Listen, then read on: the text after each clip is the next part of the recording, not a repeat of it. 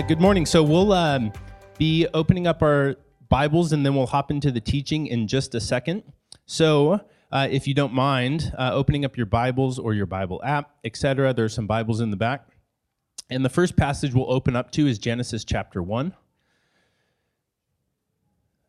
You don't have to go too far in your Bibles to get there, but now it's going to get exciting. Dog-ear that page, or put a bookmark there, and turn to John chapter 15 and 17.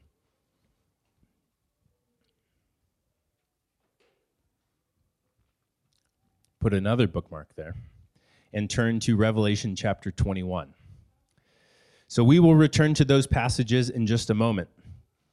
The first thing I would like to do this morning is give an overview of the summer, just very briefly, but I want to start with just a brief word on the church.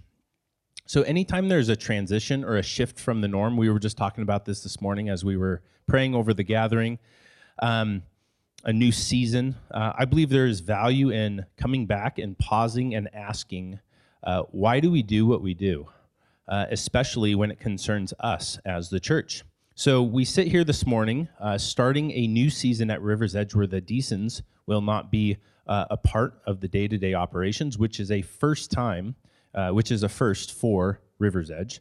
And the temptation, and this is funny that this came up in the gathering this morning. Matthew didn't know I had this kind of in my teaching notes. But the temptation may be to view our time together like a student would view the classroom when the teacher is out and the substitute is in. And so I was already going to make that analogy, and then in our prayer time this morning, Matthew Croskery turns to me and he goes, "Did you get the lesson plan, like for the summer?" And so unlike a classroom, though, this church is not the Deasons, or any leaders for that matter. The local church is not its leader. The church is a body. Its leaders and teachers and givers and encouragers and elders and all its members are just that. They're members. They're parts. They're components of a whole with Christ as the head. So the community that gathers under the nonprofit status recognized by the state and the IRS as River's Edge, a Jesus church, is a body with many members, and it itself is part of the greater church, the movement that has been forcefully advancing since the first century. The church that within a century or two, when River's Edge is probably going to be no more, will still be alive and well. It's the church or the ecclesia, the called out ones, as Scripture tells us, that when this earth passes away, will be more fully realized and very alive and very well. It's that church. That's the church that you are a member of, and you and all of us. The local congregation, as created and sustained by the Holy Spirit, is local and it is personal. We personally and collectively live lives in the here and now, following our teacher and our master Jesus, in whom we live and move and have our being. And as members of the church, and as apprentices or followers of Jesus, we long for many good and perfect things. But we also long for these three goals in particular. 1, to be with Jesus. 2, to be like Jesus. And 3, to do what Jesus would do if he were us. This then brings us now back to our focus for today. And we'll come back and we'll start in the scriptures that you have bookmarked and dog-eared. So, going all the way back to the first bookmark you put in, Genesis chapter 1. Starting in verse 26, we read, "Then God said, 'Let us make mankind in our image, in our likeness, so that they may rule over the fish in the sea and the birds in the sky, over the livestock and all the wild animals, and over all the creatures that move along the ground.' So God created mankind in his image. In the image of God, he created them. Male and female, he created them. And God blessed them." Now, moving slightly to the right, in chapter 3, we pick up in verse 8. Then the man and his wife heard the sound of the Lord as he was walking through the garden in the cool of the day, and they hid from the Lord God among the trees of the garden. But the Lord God called to the man, "Where are you?" He answered, "I heard you in the garden, and I was afraid, because I was naked, so I hid." Next, turn to the New Testament, John chapter 17. In verse 1, it reads this: After Jesus said this, he looked towards heaven and prayed, "Father, the hour has come. Glorify your Son, that your Son may glorify you. For you granted him authority over all people, that he might give eternal life to those you have given him.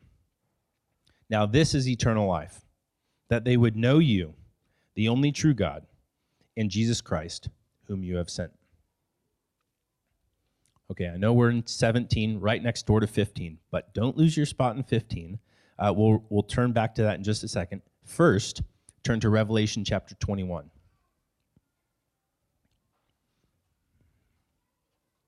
In verse 1, we read this: Then I saw a new heaven and a new earth, for the first heaven and the first earth had passed away, and there was no longer any sea. And I saw the holy city, the new Jerusalem, coming down out of heaven from God, prepared as a bride, beautifully dressed for her husband. And I heard a loud voice from the throne saying, "Look, God's dwelling place is now among the people, and he will dwell with them, and they will be his people. And God himself will be with them and be their God." Okay, to bring us home, go back to chapter 15 in John. This is the last time, I promise. Starting in verse 1, Jesus is speaking, and he says this: "I am the true vine. My Father is the gardener. He cuts off every branch in me that bears no fruit, while every branch that does bear fruit, he prunes, so that it will be even more fruitful. You are already clean because of the word I have spoken to you. Remain in me, as I also remain in you. No branch can bear fruit by itself. It must remain in the vine. Neither can you bear fruit unless you remain in me. I am the vine, you are the branches. If you remain in me and I in you, you will bear much fruit. Apart from me, you can do nothing." Let's pray. Lord Jesus, we recognize this morning that you are the vine, you are the one that we were meant to be with and dwell with, and we pray that you, by your Spirit, would dwell with us this morning, and that you would stir in our hearts things that we cannot do on our own. We thank you for your energy and your power that abides in us. Would you, in your words, give us eyes to see and ears to hear? We love you. Amen. The modern age is an age of revolution. Revolution motivated by insight into the appalling vastness of human suffering and need. Pleas for holiness and attacks on sin and Satan were, for centuries, served as the guide and the cure for the human situation. Today, such pleas have been replaced by a new agenda. On the communal level, that got loud really quick, sorry about that. On the communal level, political and social critiques yield recipes for revolutions meant to liberate humankind from its many bondages. And on the individual level, various self-fulfillment techniques promise personal revolutions, bringing freedom in an unfree world and passage into the good life. Such are the modern answers for humanity's woes. And against this background, a few voices have continued to emphasize that the cause of the distressed human condition, individual and social, and its only possible cure, is a spiritual one. But what these voices are saying is not clear. They point out that social and political revolutions have shown no tendency to transform the heart of darkness that lies deep in the chest of every human being. That is evidently true. And amid a flood of techniques for self-fulfillment, there's an epidemic of depression, suicide, personal emptiness, escapism through drugs, alcohol, cultic obsession, consumerism, and sex and violence, all combined with an inability to sustain deep and enduring personal relationships. So obviously, the problem is a spiritual one. And so must be the cure. But if the cure is spiritual, how does modern Christianity fit into the answer? Very poorly, it seems, for Christians are among those caught up in the sorrowful epidemic just referred to. And that fact is so prominent that modern thinking has come to view the Christian faith as powerless, even somehow archaic, at the very least irrelevant. Yet even though we believe that Christianity holds the only answer still, what then is keeping Christianity from being that guide to life, which it alone can be? Christianity can only succeed as the guide for current humanity if it does two things. One, take the need for human transformation seriously. And two, clarify and exemplify realistic methods of human transformation. The claim is that we can become like Christ in character and in power by following him in his overall style of life that he chose for himself. If we have faith in Christ, we must believe that he knew how to live. That was written 35 years ago. That synopsis of the modern condition, especially here in the West, is as true, if not more so, now than it was then. Those patterns and the ache that we all feel as we nod our heads in agreement to the modern human condition, it has not decreased. If anything, it is more amplified. Increasingly, our souls and our societies ache for a cure, for the good life, for a way to live. Enter Jesus and his way. At the heart of the life in the kingdom of God is the call of Jesus to each and every one of us. And he says simply, follow me. It is intimate and it is relational and it is possible because he loved us and he gave himself for us. But it is a call into a way of life, into the way of Jesus. This was true for any disciple of any teacher or leader. You were called to first be with him, to be with your rabbi. You were called to learn to be like him. And then you were called to do what you saw him doing. In the first century, the language for this was your rabbi or your teacher had a yoke. They had a way that they saw the world, that they perceived that it was best to live. And as disciples or students or apprentices, you went and you spent time with him, and then you learned your rabbi's or your teacher's yoke.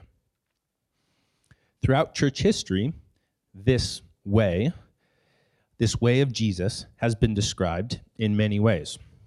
It's been described as the practices of the way, and I think that's kind of the language that we're using for this summer, or the practices and the habits of Jesus, or the lifestyle of Jesus, or a little bit older language, the spiritual disciplines, or the practices of spiritual formation. Now, if any of you are like me, you may have one or two reactions to this language. One, your reaction may be, wait a second, I thought Paul told us it's by grace you have been saved, not by works, so that no one can boast. Doesn't this emphasis on practices and disciplines and habits lean a little too dangerously towards legalism? Isn't the work of transformation the work of the Spirit who lives inside of us? Or you may be on the other end going, yes, finally, thank you. Some practices, some things that I can do, maybe a little bit of a formula that's going to help transform me. I'll fit them into my bullet journal next to my other life hacks and my to-do list, things like that. I'm set. There's a part of me that likes that, kind of those components. So your reaction may be one of those two things. And if you're familiar with the good news of Jesus and his kingdom, then on the surface, there does appear to be a little bit of a conflict, right? There seems to be maybe a conflict between the disciplines and the practices that we're talking about as we set it up alongside his immeasurable mercy and his grace, that we also hold to be true. But I would argue that it's not a conflict, but a harmonious paradox, one between what, on one hand, God does in his mercy and his grace, for us and in us and through us, and on the other hand, what simply will not be done for us, where we join him, where we seek him, and where we collaborate with him. It's a kingdom paradox where the way of Jesus is wedded to the truth of Jesus, that we may flourish in the life of Jesus. We will take the entire summer to unpack this and to unpack each practice and how each harmoniously opens us up to the heart of the Father and the inner work of the Holy Spirit. But today, we are going to begin with the mental framework before we introduce the practical framework next week.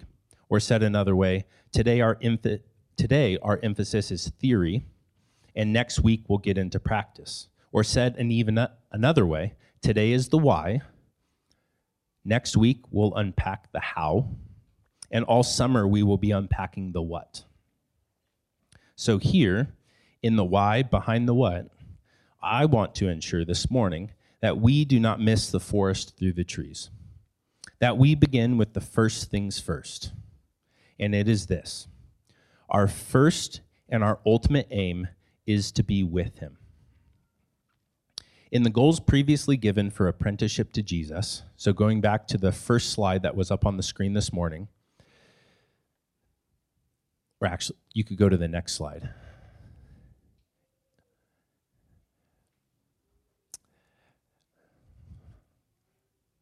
The slide that was after... Yeah, there you go. Yeah, sorry, I had made a duplicate slide.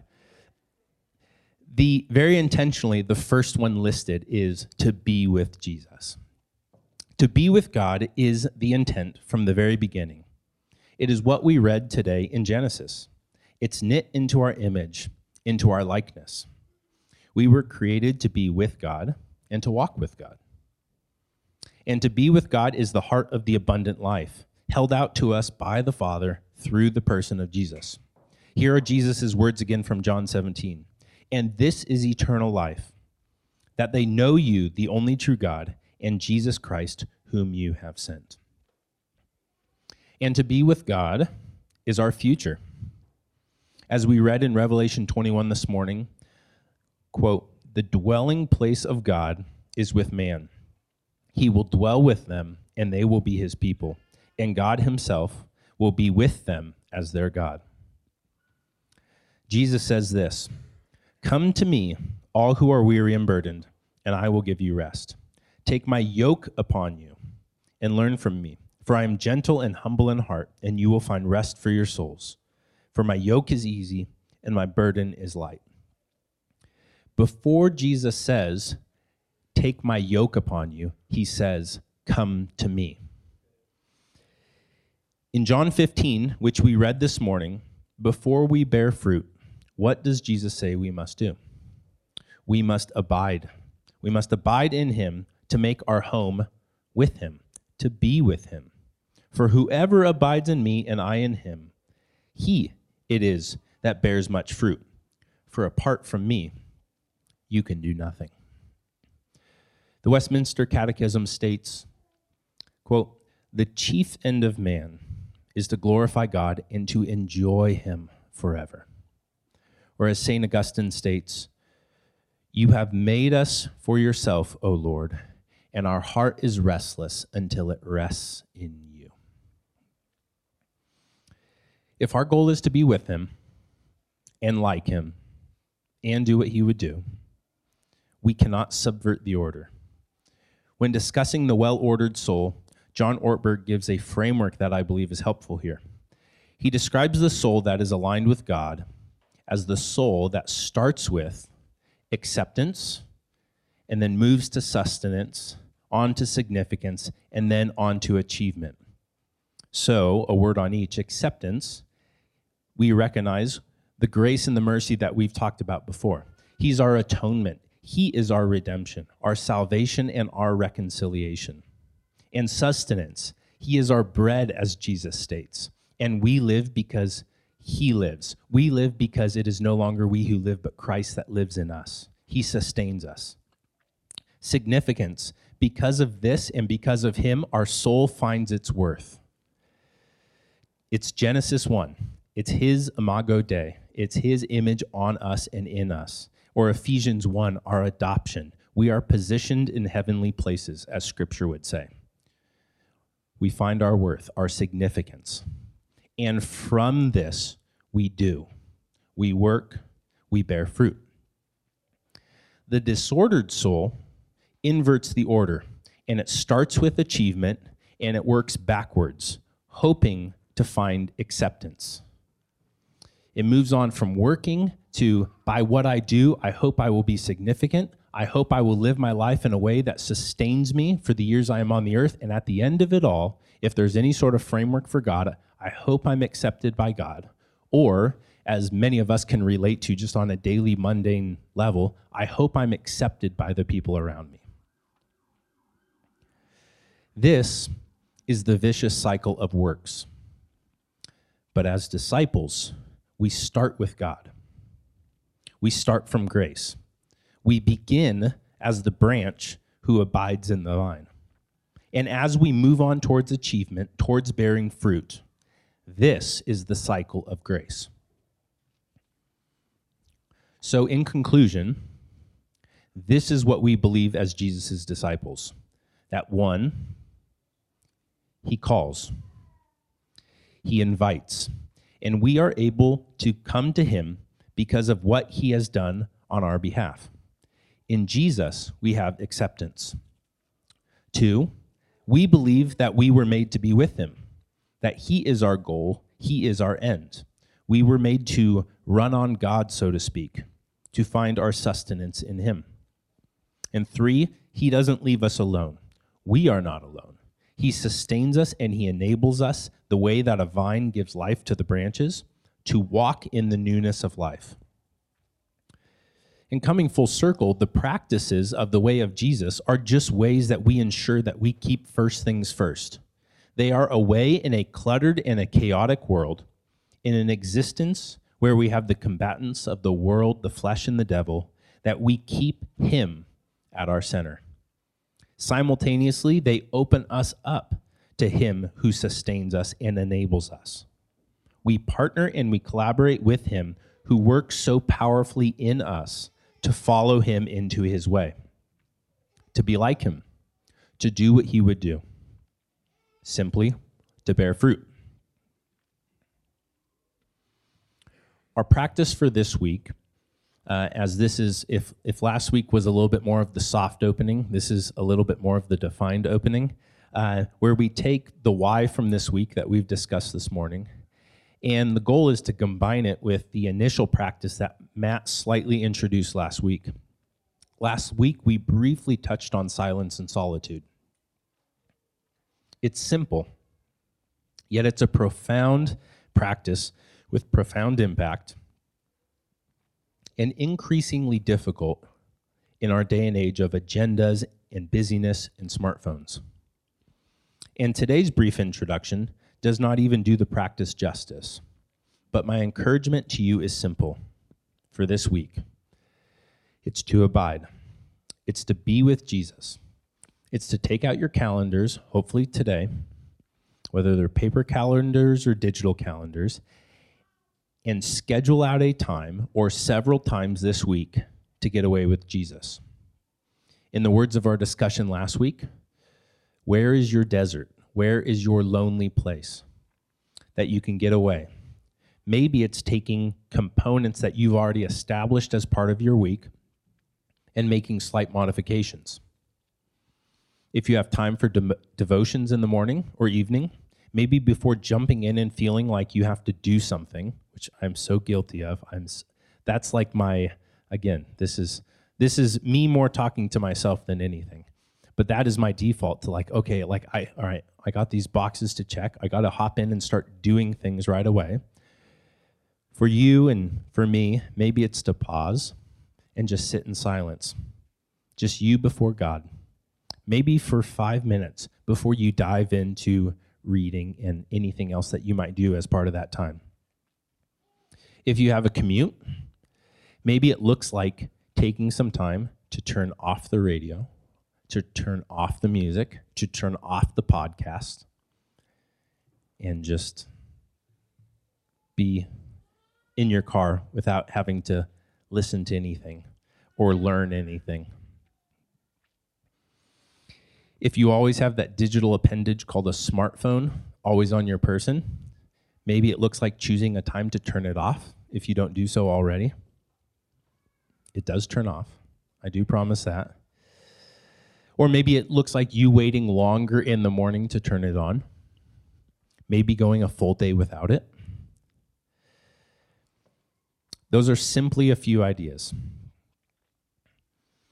But the heart of them, the whole point is, can we start to turn our hearts and our mind's eye back to Jesus, to be with him, to set aside time, to abide with him? In the coming weeks, we will discuss the practices more fully. How do we pray? How do I read the scriptures? What is Sabbath? And is it necessary? What's the deal with fasting anyway? How do I create margin in my life, in my schedule? How do I decrease my internal and external noise? Those and many other things, but for now, 3 things as we consider in our time abiding with Jesus. 1 is what we already discussed, simply set aside time. 2, prayerfully consider, is my daily aim, Jesus, to be with you, to enjoy you, and to rest in you? And then lastly, if not, Lord, what is getting in the way of that? To close, let me read this passage over you. It's from the prophet Isaiah, chapter 55. He says this, "Come, all who are thirsty, come to the waters, and you who have no money, come, buy and eat. Come, buy wine and milk without money and without cost. Why do you spend money on that which is not bread, and your labor on what does not satisfy? Listen to me. Eat what is good, and your soul will delight, as in the richest affair." Jesus then says to us, "I am the bread. I am the bread of life, and whoever comes to me will never go hungry. Whoever trusts in me will never be thirsty again." Let's pray.